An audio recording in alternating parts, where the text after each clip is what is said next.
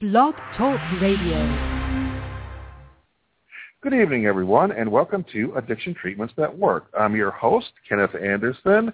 Tonight, our guest is Adam Sledd. He's a blogger. He writes for The Fix and has his own blog as well. And before we start the show, I'm going to do a little blurb for our website and our book. Our website is hamsnetwork.org. We are a free of charge lay-led support group for people who want to make any positive change in their drinking habits, from safer drinking to reduced drinking to quitting altogether. Our book is called How to Change Your Drinking, A Harm Reduction Guide to Alcohol. It's available from Amazon. For more information, go to hamsnetwork.org/book. Our guest, Adam Sledd, is with us, and we're going to bring him on right now. Hello, Adam. How are you doing? Good evening, Ken. How are you this evening? I'm great. Well, it's great to have you on the show. I saw for The Fix, you had written a piece that was called Legalize Recovery, and you're making the point that the recovery movement doesn't have to be opposed to drug legalization. It doesn't have support drug war. Do you find that you get a lot of disagreement on that? Well, it varies, Ken. It depends where you look. As you know, the recovery movement is still largely dominated by 12-step thought. And I have noticed in a lot of places that there's been a lot of fear around the recent discussions of legalization of marijuana. I got the newsletter from Gaudenzia in the mail the other day. And for those who don't know, Gaudenzia is a pretty large nonprofit treatment organization out here on the East Coast. They've been around for a while. They are 12-step based. And it was the front page, listing the harms of marijuana. And there's been a little bit of alarmism, I think. And I think it's unwarranted. So do you think that use will increase or decrease with legalization, or stay the same? Well, there are a number of myths about marijuana legalization in particular. This is not a new topic. This has been around for a long time. One of the myths is that legalization or decriminalization of marijuana will result in increased access. Now, it's going to be hard to prove this until it actually happens, but I think it's pretty likely that decriminalization will result in decreased access. I think it'll result in increased regulation. Anyone who has used marijuana knows that it's not very difficult to get. I would suggest that for an underage person who's not of drinking age, it might be easier to get marijuana than it is to get alcohol. So I think legalization would result in increased regulation, certainly no more access than there already is. But if you eliminate the black market, that's going to do a lot to get it off the street. I mean, think of the last time you saw somebody selling alcohol on the street corner. There aren't too many bootleggers around these days. No, it's really reduced. In Prohibition, when it was illegal and people had to hide it, they would go to the speakeasy. They'd drink really fast. There was a lot of really fast drinking because it was all hip, and a lot of drinking and driving during Prohibition because it was all hip, and it was definitely not a very safe drinking habit. No, not at all. I think, the way to encourage responsible usage is to increase awareness and education, not to criminalize. And if you look at the new recovery movement that's out there, and if you watch the Anonymous People, which is the clarion call for our movement, there's a huge piece in that movie on the importance of decriminalization and the failure of the drug war. And I think that these anti-legalization urges that we have are vestiges of that drug war mentality. And this is what I allude to in my blog pieces. I think for for us to have true destigmatization and recovery, it really has to be about freedom. I don't think we're going to gain any ground by restricting people. Yeah, I still have not seen that movie yet, so I do have that on my list of things to do. I don't know if is that available streaming anywhere online, or where is it available to see that movie? That movie is now available on Netflix. Oh, it is. It's streaming? Yes. It's on Netflix good. right now. Has been for a few weeks. Also, you can buy the DVD from Many Faces, One Voice. I think it's $20. So it is available. They're still doing screenings, to raise funds, but it is available to the general public as well. Okay.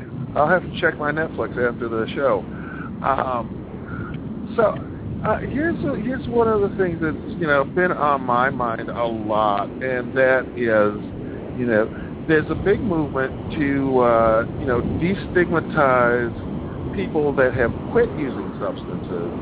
But, people that are currently using substances, whether they're using recreationally or whether they're using problematically and addictively, there's still a huge amount of stigma on that. And, you can't go and tell people, well, I shoot heroin on the weekends. You will be ostracized everywhere. And do we need to get rid of that stigma? Well, I think that's an excellent point, Ken, and it all depends on your perspective. I don't think, first of all, any one person or group of people can tell other people what's right and wrong. I think one of the biggest problems we have with expanding the paradigm of recovery is that it has been defined as abstinence and some sort of spiritual enlightenment to the exclusion of all other paths to recovery, all other methods of recovery, and all other definitions of recovery. If you look at the true meaning of the word recovery and what it really means for somebody's life, I can't quote it verbatim, but there's a really excellent definition of recovery on one of the government websites. I think it's on SAMHSA. And it basically defines recovery as restoring one's life to, improved functionality, improved health, improved relationships, all the criteria that you see in the DSM-4 or the DSM-5 used to define addiction. If you have impairment in a number of these areas, then you can be diagnosed with addiction. By the same token, if you make improvements in these areas, you can be said to have achieved recovery. Recovery exists on a continuum, on a spectrum. It's not a destination, but a journey, as we say, or not an event, but a process. So who is anyone to say to someone, oh, well, you use this substance, so you're not really in recovery? That's ridiculous. And there are more and more people saying this now. This is not really a new concept. Depending on who you talk to, it still is met with a good deal of resistance. Now, to carry that to its logical conclusion, as far as legalization goes, I think we need to be discerning maybe in which drugs we legalize. We can't just legalize everything. When you look at the way the DEA classified and scheduled drugs, 40 or 50 years ago, they were scheduled according to their potential for abuse and their risk to a person's health. And there are some substances that are extremely risky. There are some substances that are extremely harmful, extremely addictive, and maybe can't or shouldn't be used recreationally. But getting back to marijuana, that drug was deliberately misclassified on that schedule of substances due to cultural reasons. It really had nothing to do with the chemical properties of marijuana. If you look at the fear campaign that took place in the 1930s in the classic movie Reefer Madness, they were fear-mongering around this substance.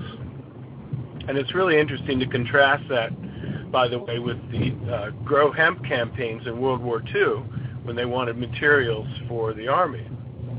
Mm-hmm. Well, so certainly when we talk... go ahead. Keep going. Well, I was just going to say that the history around marijuana is just as fascinating as the history around alcohol, really, in this country. Now, certainly, if we're going to look at the drugs, different drugs in terms of how dangerous they are, how addictive, how much damage they cause, the most addictive drug known to man and the one that causes the most death and the most damage, of course, is cigarettes. It's tobacco, which is one of the legal ones. Yes. So it's very destructive. But if you go to 12-step meetings, you see a lot of people smoking cigarettes in the breaks in between the meetings. Yes, and I am a former nicotine user in recovery from nicotine, as it were, along with all the other substances, and that was one of the hardest ones, and it remains legal. Now, of course, if you know your history, this country was built on tobacco, practically. But I always said, even as a former user of marijuana, that really it should be alcohol that is heavily restricted, and marijuana should be legal, because look at all the damage to people's health, drunk driving, fatalities, violent crime, and other crime, all associated with alcohol. And yet it remains legal, not only legal, but, culturally sanctioned and advertised. It was only 10 or 15 years ago they had to bar the congressmen and senators from drinking on the floor of our halls of legislation while they made our laws. So these two substances... Go ahead. Yeah, well, these two substances are ingrained in our culture. So alcohol is definitely a highly dangerous drug, and the people that research this, objectively, when they classify the drugs in terms of harm caused worldwide, of course, tobacco's number one, alcohol's number two, and the rest of the illegal substances don't come anywhere close. Yeah. Well, the other ironic thing is, there's all this fuss over medicinal marijuana when we have an epidemic problem in this country with prescription painkillers. Nobody made a stink about those, and, that's what's leading to all this heroin addiction, which, you and I deal with on a daily basis in our profession. These 19-year-old kids didn't wake up one day and say, I think I'll drive down to Kensington and start shooting heroin into my neck. They started out on pills, which were legally prescribed to someone, maybe not them, but the market has been flooded with these synthetic opiates that were produced legally in this country, and yet people are upset about marijuana. It just doesn't make sense, Ken. I can agree with that. And a lot of people find cannabis is a great painkiller and less addictive than the opioid-based painkillers. That's right. And, the pharmaceutical companies have lobbied and campaigned and, tried to squash the research to prevent the introduction of marijuana into medicinal uses simply because they can't get rich on it. Now,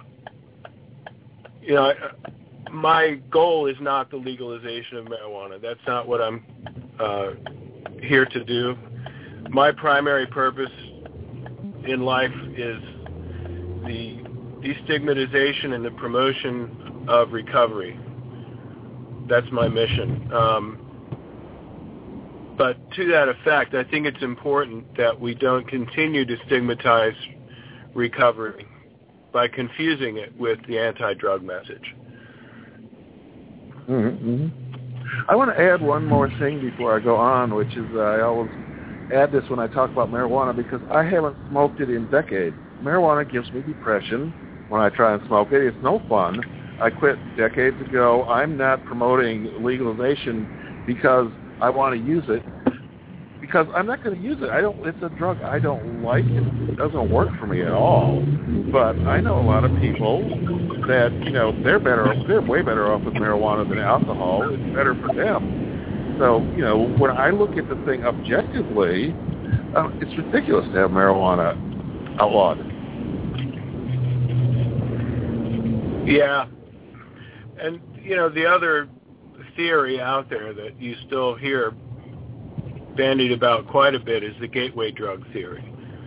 Mm-hmm. That if our young people smoke marijuana, if they're exposed to marijuana, that they're going to go on to harder drugs. And the evidence for this is they talk to addicts, they talk to people in recovery, and they say, oh yeah, it all started with a couple joints and a couple of beers. And this is faulty logic. Mm-hmm. If you only talk to those people and then trace it back to the marijuana, well, yeah, of course they started with that. But you're only talking to a selected sampling of people. Nobody ever talks to all the people who don't have an addiction problem, who use it and put it down. Mm-hmm. So the gateway drug theory, go ahead. Mm-hmm. Well, if you trace it back, everybody started by drinking water, so. Right. By that same logic, you could blame a lot of things for drug addiction. But I'll tell you, Ken, I've got a 4-year-old son. I'm a person in recovery. So is my wife. My worst fear, the thing that keeps me up at night, is the possibility that my son could someday become an addict. Mm-hmm. If I had to choose one drug for him to use, it would be marijuana. Mm-hmm. Because I truly believe it's the least harmful. Now, obviously, I would rather he didn't use anything. But, being a realist, I have to assume that he's going to do something. So if I had to choose, that would be my choice. Well, I can agree with you there. When you start comparing, when you have the people that have done the objective work, I think David Nutt is one of them who's done a lot of analysis over in Europe. Marijuana comes at the bottom of as the least harmful. Let's talk a little bit about what is recovery, though. I mean, I consider myself to be recovered from alcohol addiction because, I used to meet the DSM criteria, quite well for alcohol dependence, and I don't anymore. I don't meet any of the criteria, but I haven't stopped drinking. I drink once a week now and don't get in trouble, don't have any impairments, don't have cravings when I'm, not drinking on my 6 non-drinking days. I consider myself recovered from the addiction because the criteria are no longer met. But, not everybody would agree with that.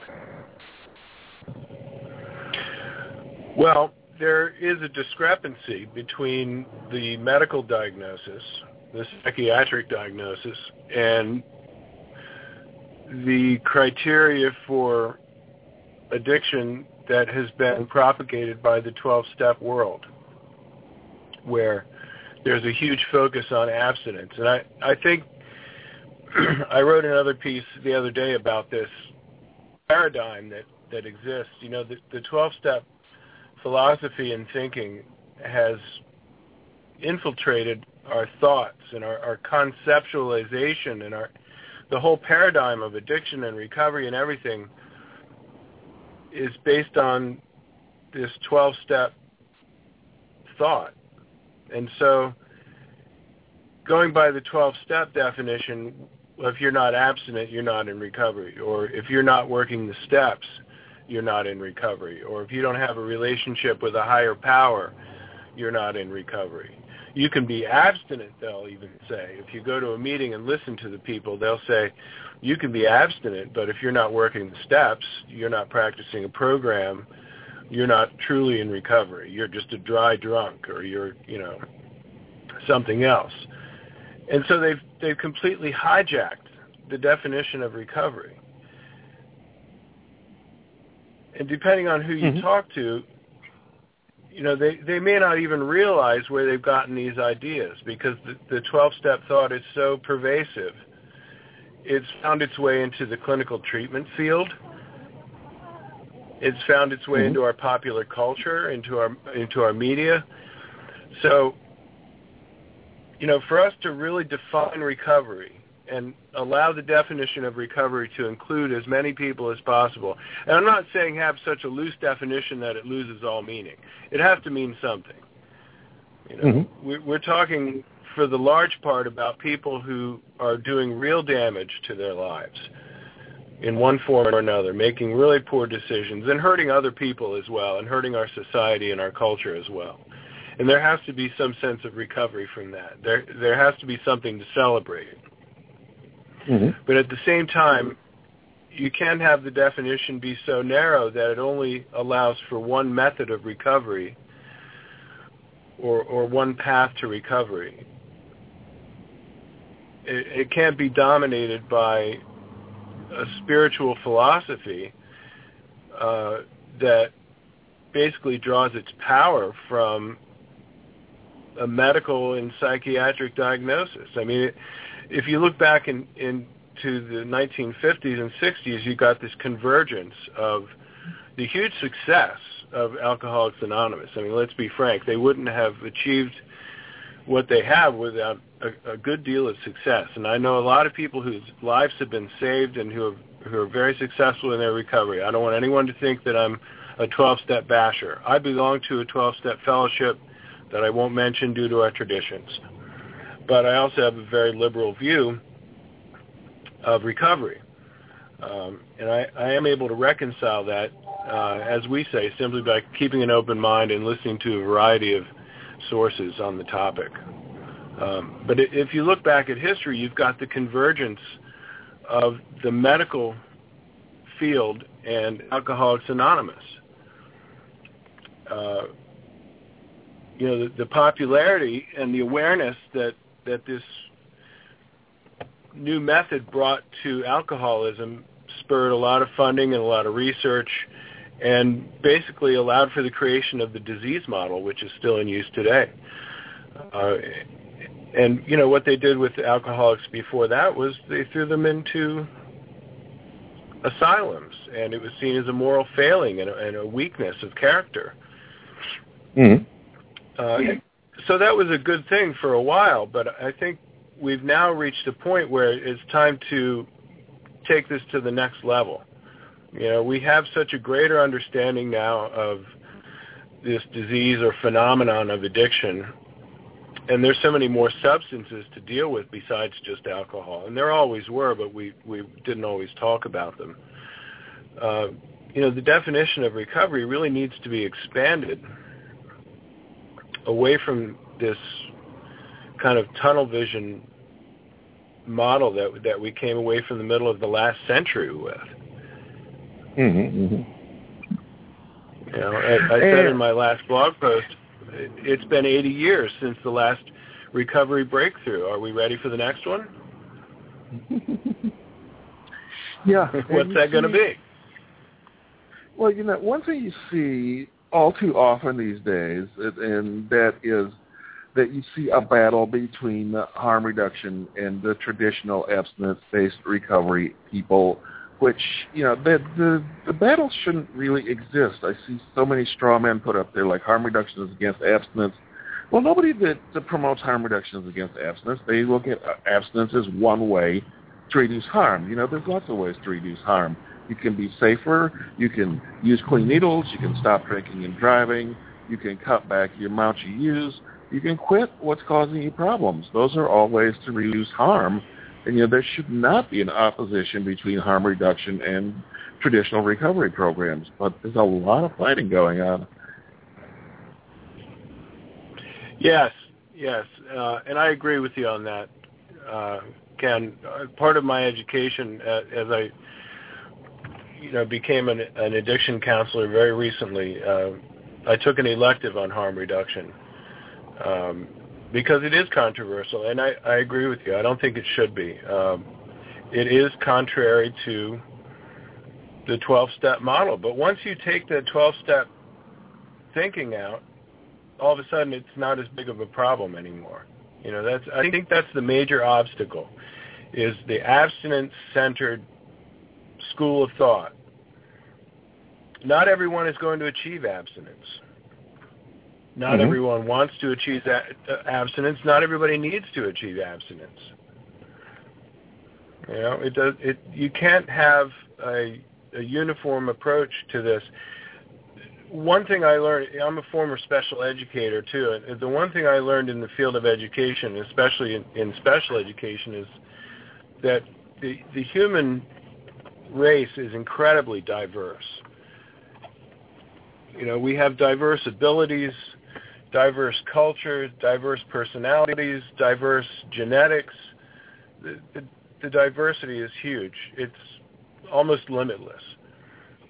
And I think that same diversity is reflected in addiction and has to be reflected in recovery as well. Mm-hmm. You cannot prescribe the same approach for everyone. And, the modern thinking now in addiction treatment is client-centered. And actually, if you do a little research, it's not a new concept again. This goes back at least 20 years.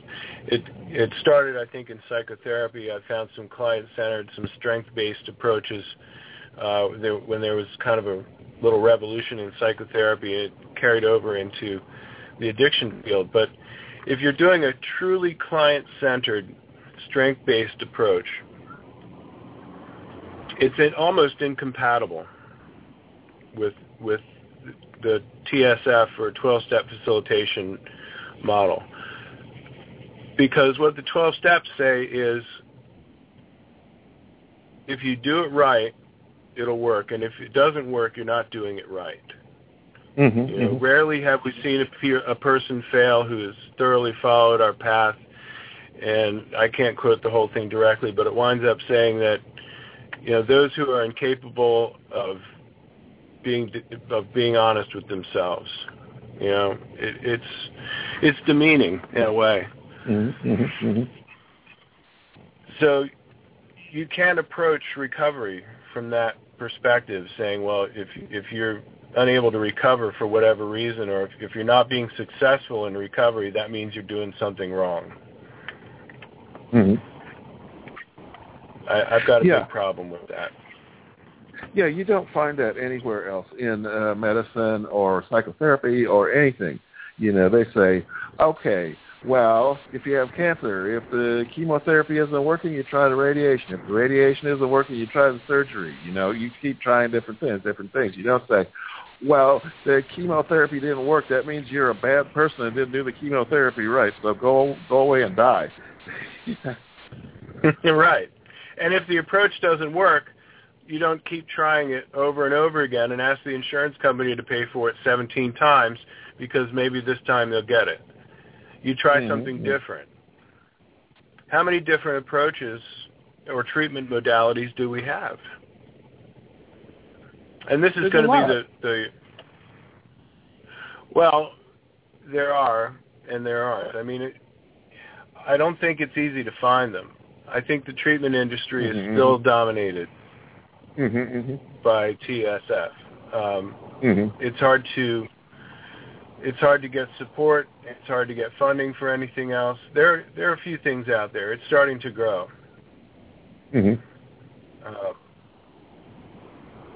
My next blog post is going to be on individualization of treatment and individualization of recovery. Because it's a word that we toss around, and even in our state regulations, the treatment plan is supposed to be individualized to a person's specific needs. This is something that also carries over from the field of education. We're supposed to have an individualized plan for this person. how individualized is it really if everyone's getting the same cookie-cutter goals and objectives? Mm-hmm. Mm-hmm. And how individualized can it be when there's one definition of recovery and, one philosophy that defines what recovery is for everybody? So I think we have a long way to go before it's truly individualized and before we really are able to deal with the huge diversity of people out there. Everyone has different needs. And I think from your approach, from a harm reduction perspective, you're really getting a lot closer to addressing individual needs. Abstinence may be one way to reduce harm, but for some people it might be, as you said, stopping drinking and driving. That's always a good thing. Or drinking less if they're able. Some people are able to do that, and some people aren't. Mm-hmm. Yeah. Yeah, that's very the true.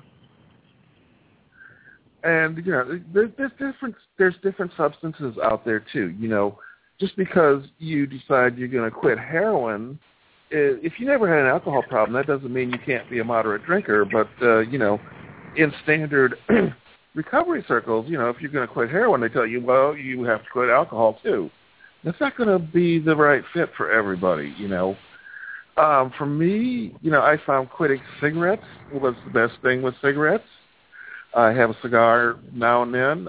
I had my first one in 2 years a while ago, but it wasn't because I was abstaining. I was too busy to smoke. My upper limit's one a week, but one a month is more reasonable. But cigarettes, abstinence is my best path. Alcohol, limiting the number of days I drink is the best path, and especially limit to once a week is the best way for me to go. But, other people find stopping alcohol works best. I also quit television. Television, I deal with abstinence. I don't have a television set in my house because I can't deal with it. I watch it all the time. I waste all my time. And I don't even like what I'm watching. So that, for me, the abstinence is best there. But everybody's different in what habit, they're going to want to abstain from, what one they're going to want to put limits on. And that's the way to individualize things, I think.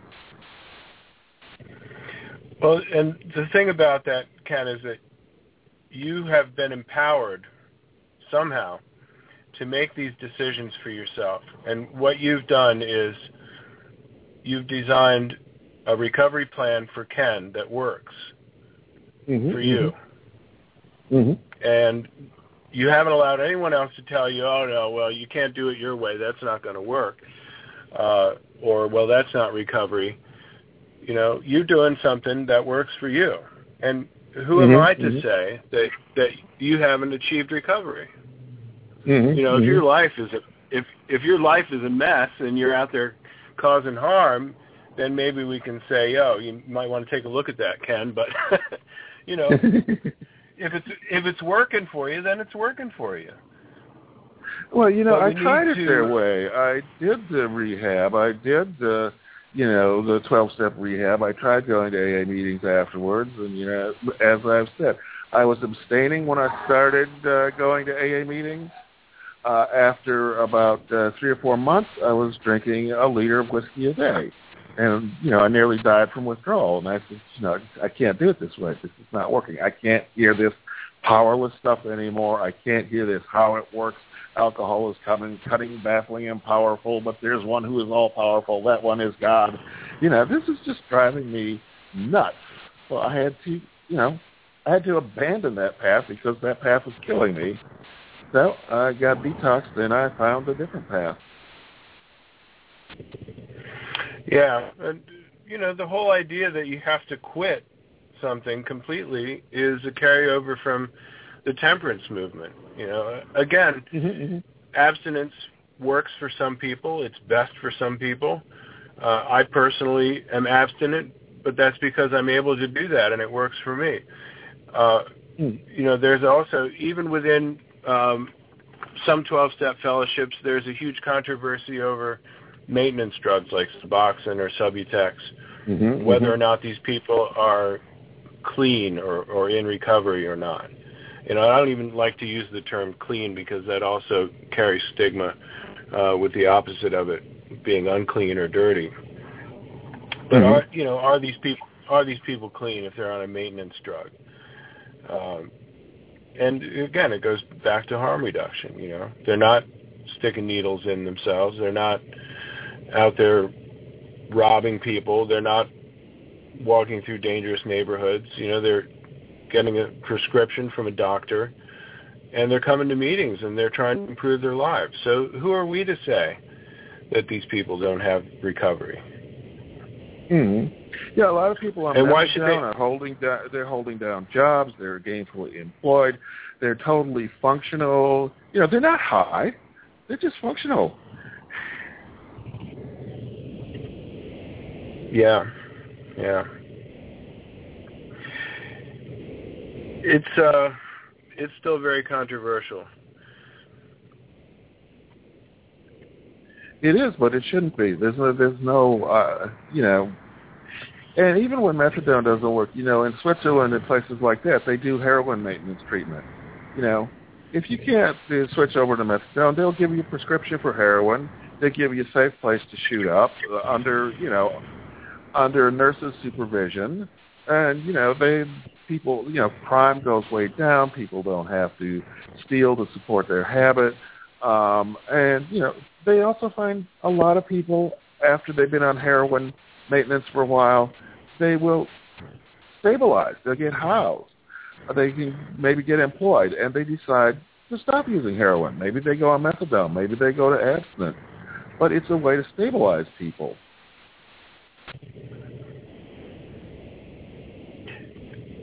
Yeah, I think,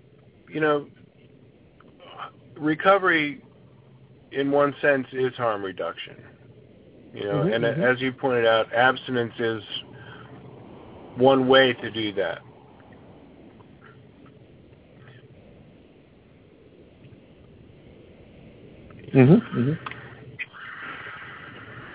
But it's just one of many.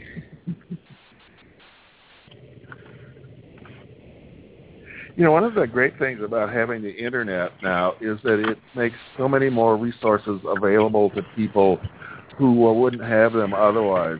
Back in the 1930s, you had to have live groups if you were going to have any groups at all. You had to go out there and organize them and set them up.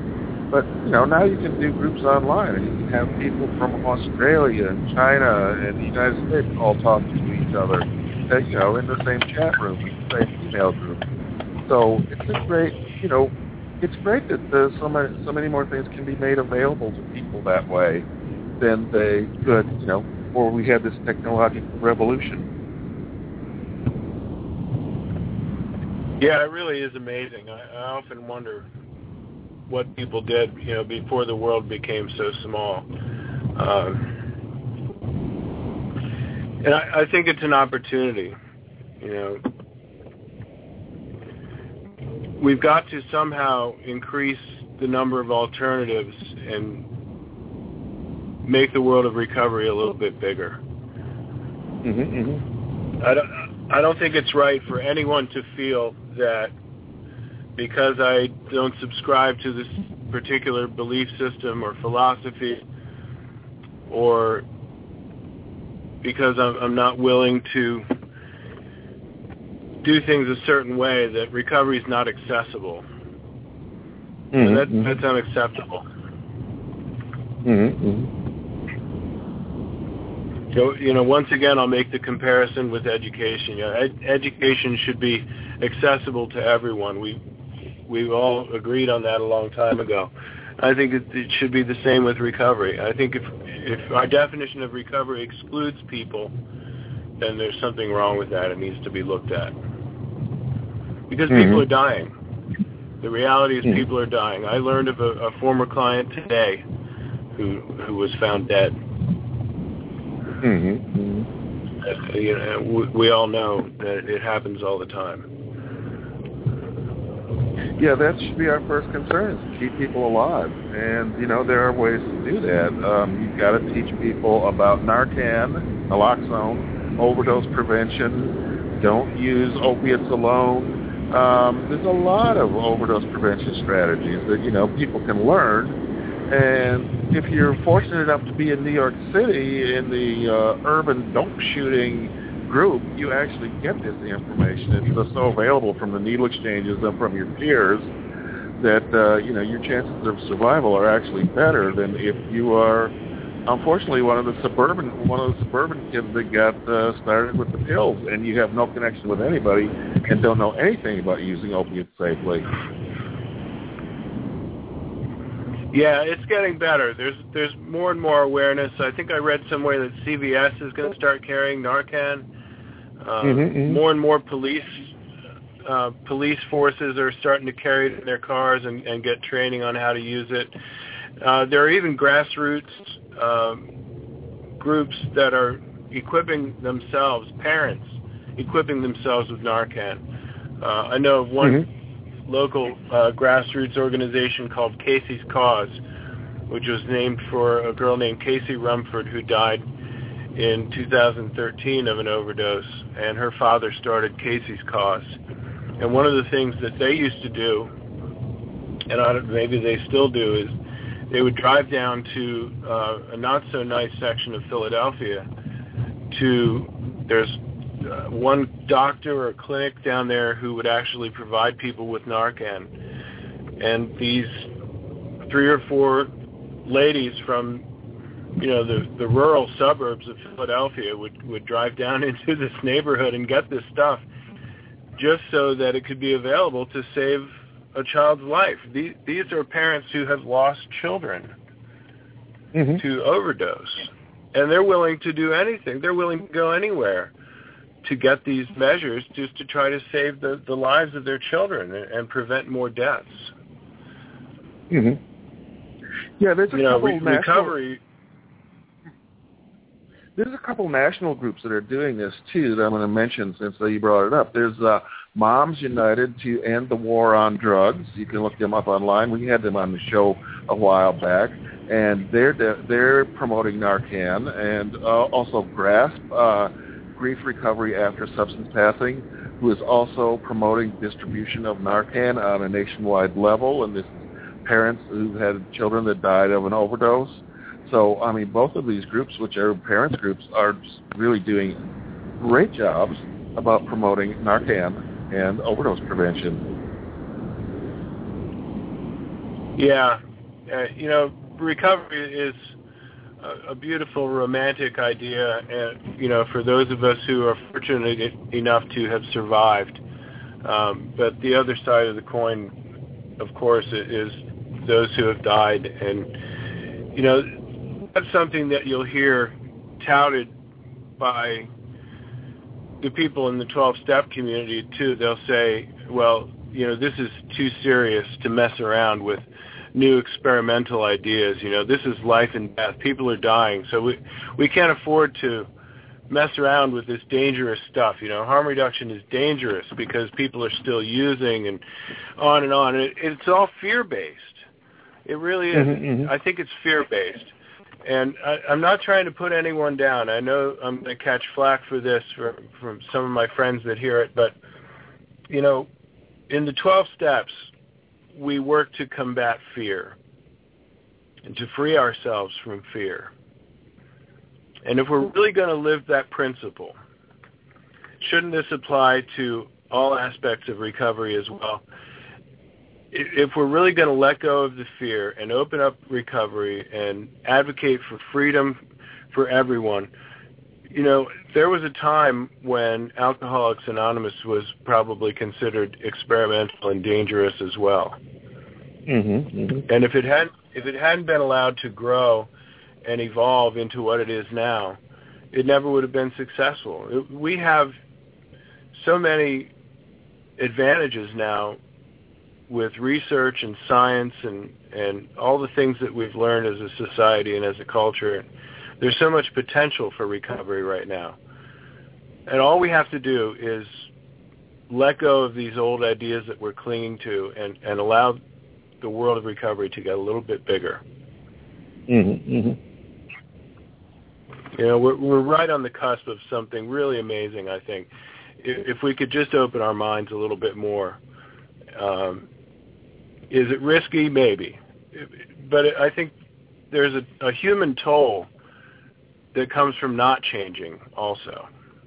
Mm-hmm. You know, well, our numbers increase. Go ahead, Ken. Go ahead. I think it's far more risky to maintain the status quo. I mean, the recovery system that we've built so far, the traditional recovery system, doesn't have that great, numbers, that great results behind it. So we definitely need things to, address all the people, the 90% of people that fall through the cracks that don't fit the traditional system. Yeah, it's hard to get good numbers, but the success rate is pretty low. It's pretty low. It's unacceptable. I know that. I think we can do better. And I just don't think we're using the full potential of all the resources we have available. And a lot of it is because of this, the domination of this old school thought, And these are people with great intentions who've been doing this for a long time, and I have the utmost respect for everyone who came before us and paved the way. There's been a lot of hard work done, and I don't want anyone to think that I don't have respect for that or that I'm irreverent. But at the same time, if we're going to advocate for change and if we're going to move towards the future, there has to be some movement. There has to be some struggle. Well, we look elsewhere in medicine, when, people were doing surgery for cancer, they didn't say, well, you can't try radiation treatment because, that's a new idea and we already have surgery, so we're going to stop you from experimenting with radiation treatment. It's not the way science works. Science doesn't work to maintain the status quo. Yeah. Well, if you come at it from a scientific perspective, there's really nothing scientific about a spiritual program. So, there has been some benefit shown. I don't think, there's been some pseudoscience, but there's also been some good science, and it does have some merits and some success, but it's certainly not comprehensive. It's certainly not sufficient to deal with the full spectrum of the diversity of addiction that we have. It's one option. We don't have enough other options. If you ask a lot of people, well, what's the alternative? A lot of people don't have an answer. I know. They've been taught one thing. If somebody has a problem with drugs or alcohol, you send them to AA. Rehab, 12-step rehab in AA. That's what you do. That's, ask, 90 people on the street, ask 100 people on the street, 99 will say, that's what you do. And you say, well, what if that doesn't work? It's like, they don't have anything to say. There are alternatives. They're growing. Their popularity is growing. There has been more of a resurgence of people questioning the whole thing and starting to think outside the box. It's a slow process, but it is happening. Well, Smart Recovery now has 1,000 meetings worldwide, apparently. So that's what Tom Horvath was telling me. So, and, there's always online support. That's where HAMS is really working right now, is with online support, because it's something that we can do within our almost non-existent budget. Yeah, I have looked at Smart Recovery. There's some research-based stuff. I use a lot of CBT techniques as a counselor, too. There's, having criticized the 12 steps a little bit, let me say something good. There is a lot to be said for the fellowship.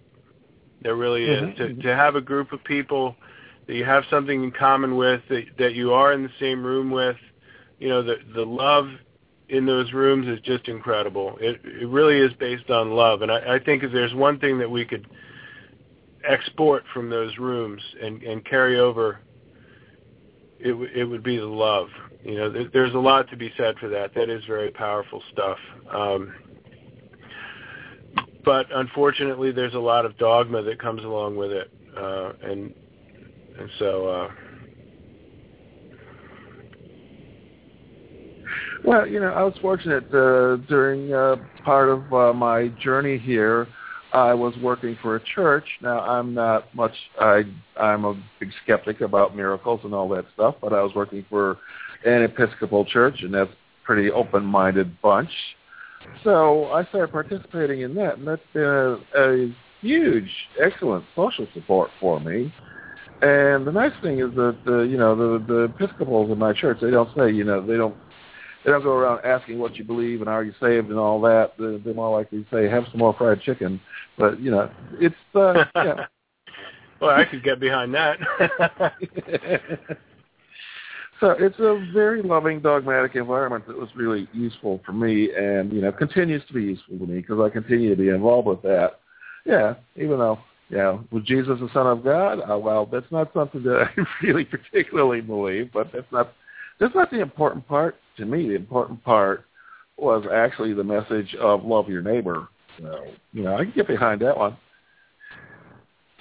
Yeah, I mean, I've got to give my little plug here. I'm an atheist, and I'm still able to work a 12-step program, and I'm still able to do that, even having these liberal ideas about recovery that I have. So, I'm all about shattering the paradigm. If anyone tells you that you have to think this or you have to believe that or you can't, advocate for recovery in this way, if you want to work a program or if you want to recover, you can do it any number of different ways, and I'm living proof. The one thing I told myself when I began recovery is I'm not going to give up my right to think.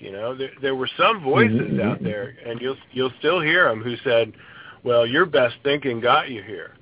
Don't think, just listen. Don't think for yourself. And that to me sounded very dangerous. So anything that tells me to not to think for myself. So I went along with it. And as I said, there are a lot of benefits. I've had a lot of benefit from the program, but at the same time, I've always reserved, and there's that word reservation that you'll hear. I've always reserved a little part of my mind to think freely and to think experimentally and to try out different ideas in recovery and to try to learn as much as I can from the harm reduction people, from the smart recovery people, from everybody out there, because there are a lot of voices to be heard in recovery.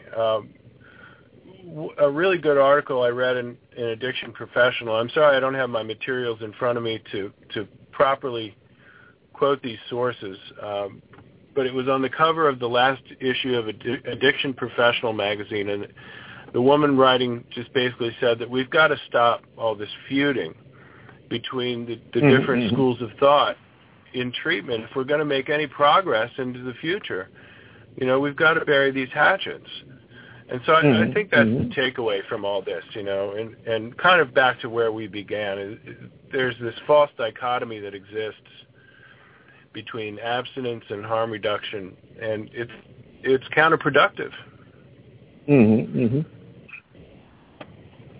Well, on that note, we are running out of time, so that's probably a good place to end it. So I want to thank you for being our guest this evening, Adam Sledd. Ken, it was a real pleasure. I can't believe we ate through an hour that quickly, but I really enjoyed it. Thanks for having me on the show. Okay, thanks for being here, everybody. Come on back next week. We'll have another show for you. I'll see you all then. Night.